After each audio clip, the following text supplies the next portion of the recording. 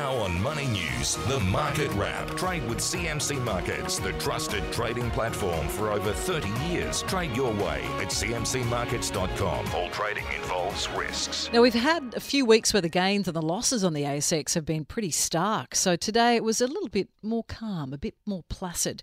The ASX 200 was flat for most of the day, eventually settling down 11 points to 7,603. Healthcare stocks saw some big falls for the second day in a row, while utilities were at the top of the class. Company results saw the share price of a number of big names sliding backwards. Seven West Media slipped almost 11% after the company reported a 53% dive in TV advertising revenue. The online jobs platform Seek also dropped like a stone, down more than 4.5% to $25.62 after its profits and revenue both fell. CSL continued its slide, down around 7% over the last 2 days, despite an 11% gain in net profit in its results, while the building company James Hardie's shares were down 8.5% on record lower profits across the quarter.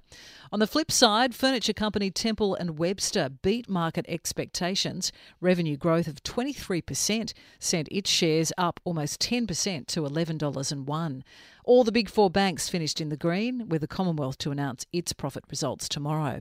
So let's pick apart another day of company news with independent analyst Evan Lucas, who's with us. Evan, great to have you back with us here on Money News.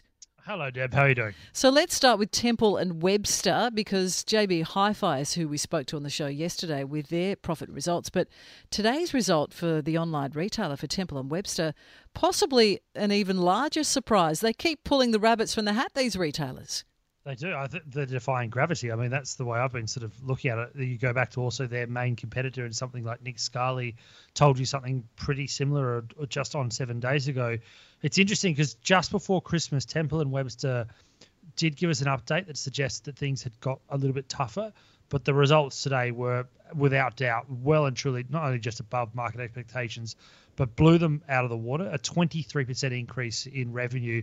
It just shows that also at the moment the consumer is riding the cost of living cycle in a way that isn't expected. The fact that we are still unwilling, and that's what it is, unwilling to give up discretionary spending on things that we believe we need. The fact that we're still, and the majority of those that are working from home are still upgrading their home scenario. That's what Temple & Webster talk about quite a lot. Shows that this is why discretionary is defying logic. It is why a JB Hi-Fi, a Nick Scali, and a Temple & Webster are doing it. It is interesting. They've all said the same thing as well, and that is at the moment that what they are seeing in the cost of living crisis, Deb, is that the customer is very, very sensitive to price. So they are very, very much out there looking so very, lots of very discounting. hard.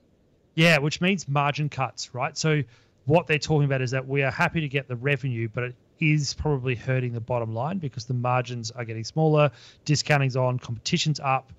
More and more with online providers like a Temple & Webster, they don't have the bricks and mortar. They don't have to deal with that kind of scenario, so they can offer a cheaper price.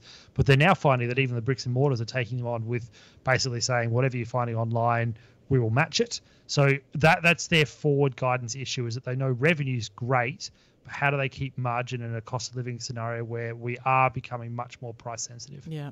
Now, Seven West Media had a shocker. The share price fell 43% over the last year. Ad revenue is down across the board.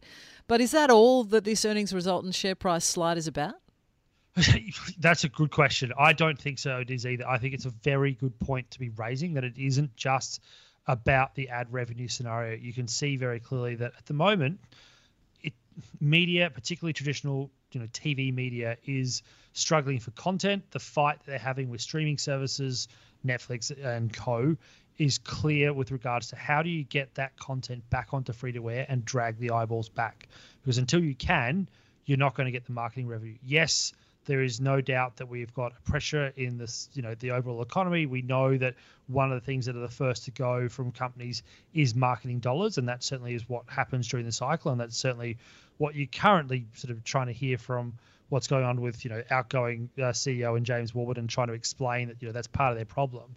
But you've also got to remember, Seven last year had some of particularly with Seven actual TV, had some of the biggest sporting events out there. They had the Ashes, they had the AFL, they also had a very good lead into Christmas. Now they've got cricket as well. So all of that was there, and yet they still saw quite a significant fall away because their content just isn't competitive to what it was 10 years ago. So it's not just now. I think into the future, Seven's got a scenario, like all traditional media, unfortunately, about content and how they wrestle back content off streaming services. Yeah, it's the big conundrum. Now, a lot of people had James Hardie on their watch list for 2024, but will that have changed after its results for the quarter? To a point. I mean, I think the whole way that most people were playing James Hardie, I wasn't on it because I don't believe that the rate cuts that are going to happen this year are coming anytime soon. They're more likely to happen probably start August, September, and away you go. And James Hardie is probably what most analysts were saying was that if you believe rate cuts are coming, then clearly things like renovations, things like house improvement, because cost of borrowing is going to get cheaper, is going to go through the roof.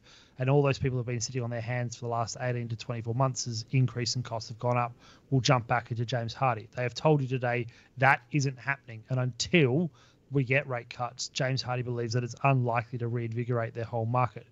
Caveat to that as well, do not forget they have a huge exposure to the US, and the North American business was part of the reason why they've had such a big downgrade today, is that North America and also Europe have got interest rates they haven't seen in over 2 decades in both of those parts of the world. So that is what James Hardie's waiting on, is that until we get some form of cuts to rates globally, not just here in Australia, they think that things will be quite subdued, and the demand for fibro cement and those kinds of products will probably be underwhelming in the near term. Now, we touched on CSL yesterday, but we did get the full picture from them today, and a solid bunch of numbers, not enough to keep investors interested. Yeah, again, when you're trading on 30 times forward earnings, you're going to have to blow the lights out. This is stereotypical CSL results day. And what I mean by that, Deb, over the last 10 years, if you go back, I think it's 7 out of the 10 reports of the last 5 years, and it's as much as, I think it's 15 out of the last 20, so half and full year numbers. On the day, CSL craters, because although they delivered good numbers, or even in some cases excellent numbers, their forward earnings, the multiples they trade in, just can't justify the share price. And so it probably jumps back to fair value. Do not underestimate, though, what CSL is and how and why it does have such a huge forward earnings. The company is incredible at what it does. Well, yes, even though they had the drama with the wonder drug. Yes, they've had headaches, and I agree with that. But this is a company that puts about $10 billion back into itself pretty regularly in R&D. The other thing it's had a bit of a hiccup with, which always happens, is Vifor. The synergies there are going to take a bit of time, and they've got a little bit of problems inside of it. But the long-term outlook for what Vifor will bring to CSL cannot be undone, and therefore it might be a bad scenario today and yesterday, but I would expect CSL to continue to be the absolute gorilla in blood plasma over this year and the forward 10 years going forward. All right. Now, we're going to be hearing the results from the Commonwealth Bank, and CEO Matt Comyn will be joining us on Money News tomorrow night, so tune in for that. But what are you expecting, Evan, from CommBank? Will they be talking about a leaner period for the bank and announcing billions of dollars in profit? Of course, reputation is another thing to factor in, as well as keeping investors happy. But what do you think we'll see? $1 billion of profit, so that's a given. It will probably, though, have a 4 handle, only just inside it, rather than the 5.15 billion cash profit they delivered last PCP. So that will still be impressive. What they are going to show is that they are having, for the first time in a while, having to fight for customers. So CBA has always been that premium player. It's been that premium brand for a reason. They are the best at what they do in the retail space, but they are facing pretty decent competition. NAB's certainly come up behind them. Macquarie is certainly starting to grab market share, so they've started to fight. So we saw at the end of basically October, sort of November, that for the first 2 months in a long time, they actually saw negative loan growth, and that is something you never associate with CBA. So that's what Matt Comyn's going to be talking about, is that they've had to increase the competition sort of margins, therefore taking them down. So margins are going to be smaller. You're also probably going to hear that new loans aren't growing at anywhere near the level they were hoping, which everyone's experiencing. The one to watch, I think, will be whether or not bad and doubtful debts has moved again in the personal income space. It's not going to happen in home loans. That home loan cliff isn't really there. It's more What we've started to see is that where the pressure in their markets are, and it's not just with CBA, it's across the banking space, people are certainly defaulting more and more or under pressure, 90 days arrears or more, in personal loans. So car loans, holidays, all those kinds of things. Watch that space. If that's growing still, that's where the real pressure of cost of living is coming to the fore. We'll have all the details with the CommBank results tomorrow night. Evan, always good to talk. Thanks so much. Thanks, Deb. Independent analyst there, Evan Lucas, with our nightly market wrap.